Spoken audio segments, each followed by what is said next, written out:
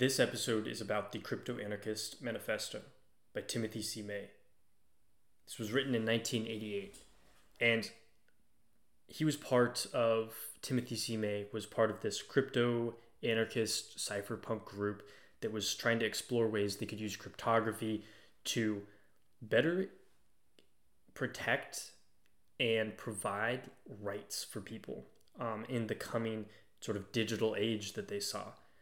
Timothy's first point is essentially that we are on the verge of totally anonymous communication, that our current conception of reputation will be replaced by a more extensive and detailed reputation system of the future.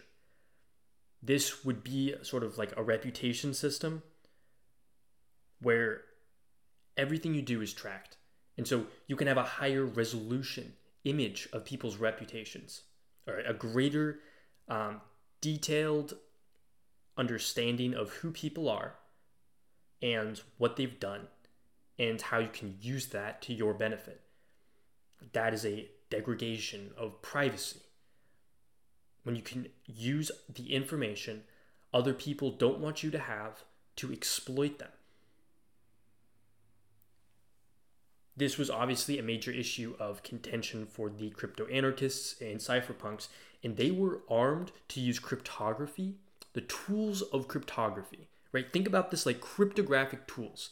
These are methods. These are, particular mathematical functions that were used to protect and instantiate digital rights. Like, that idea is so cool. That idea is at the core of this whole movement, and it's part of the inspiration behind Bitcoin, behind cryptocurrencies. These things are a reaction to new technical bounds. We can now create a sort of digitally instantiated right of privacy and use tools to protect that.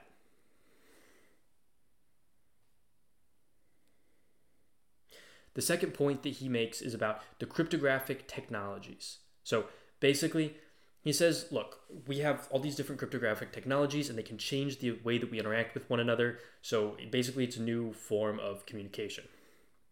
And I think he is so right on that point. So if I communicate with you, there's many ways I can do that. But like, the digital age changes that communication, right? Written word changed that, and then the printing press changed that.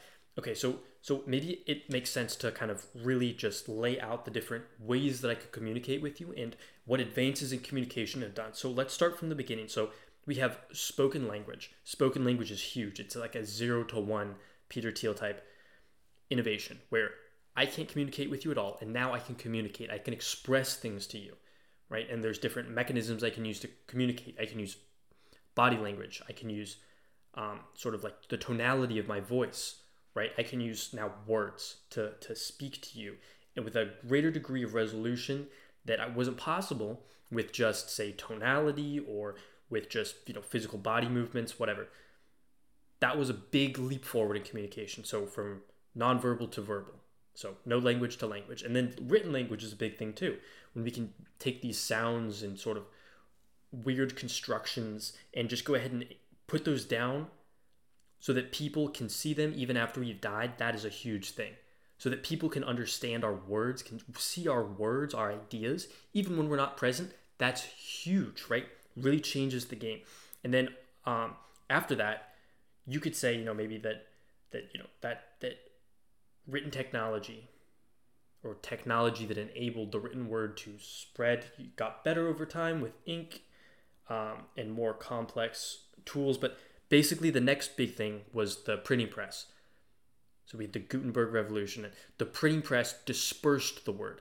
So it's even a greater degree, not of just your thoughts can be around when you're not present, but your thoughts can be around and your thoughts can be moved to people in this sort of weird mechanical way where you don't even have to put in the effort to etch them out for every person for every copy of your work to be spread. Like, you can outsource that to a machine. You can outsource the creation You can outsource the replication of your ideas to a machine so that many people can see them.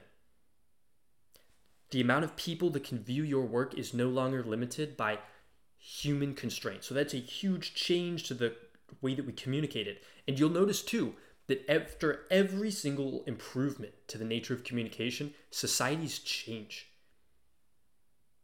Like, it's not a coincidence that the written word coincided with specific laws.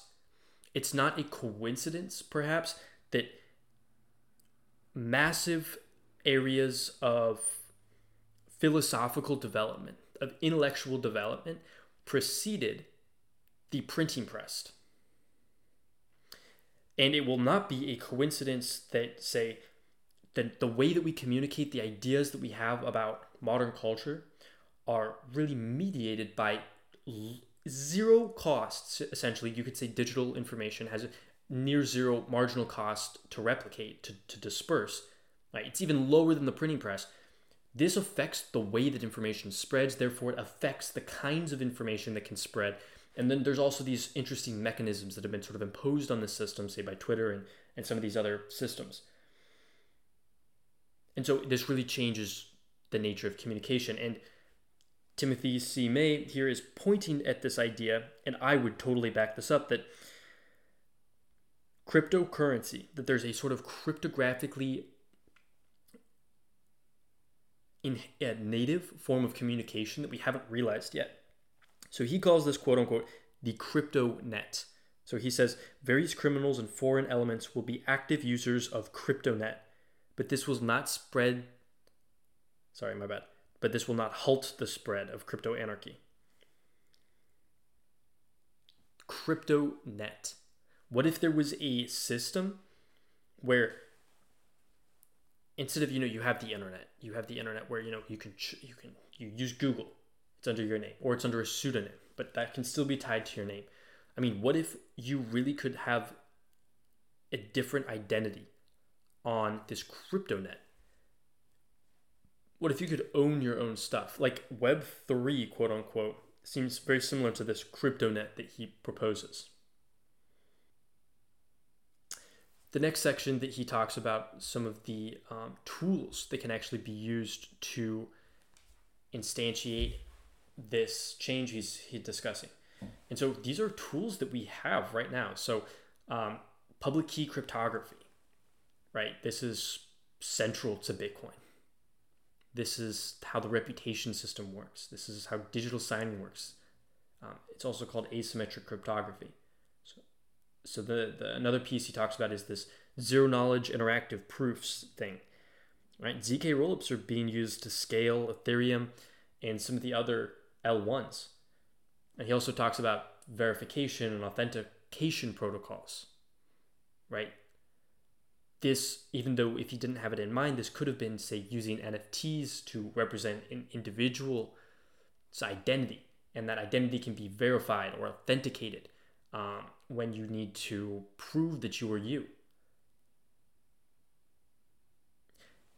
He also talks about this new structure, creating a sort of space for the seamless interchange of digital goods. So he says, emerging information markets, crypto anarchy will create a liquid market for any and all material which can be put into words and pictures. Just as a seemingly minor invention like barbed wire made possible the fencing off of vast ranches and farms, thus altering forever the concepts of land and property rights on the frontier west, so too will the seemingly minor discovery of an arcane branch of mathematics come to be the wire clippers which will dismantle the barbed wire around intellectual property. And so this development doesn't stop at intellectual property. This development changes the way that we communicate. So anything that's involved with communication is going to be impacted to allow the tools of cryptography to facilitate a new kind of communication. A new communication motivates new economic activity. Economic activity, he holds, that can't be stopped by the government, that can't be dismantled by the government. Economic activity which is organic, which is fundamentally capitalist.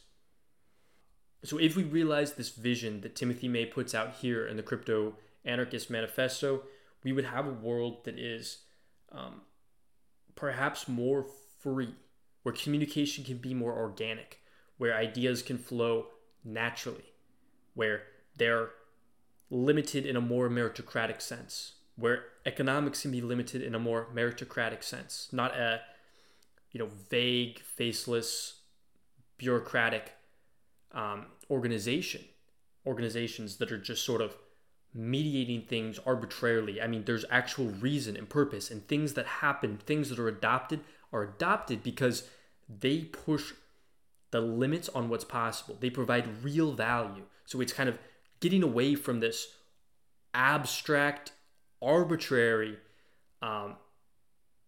order and returning to something that's actually necessary. Returning to a kind of order that is efficient. And societies are built upon this efficient order when they're first constructed.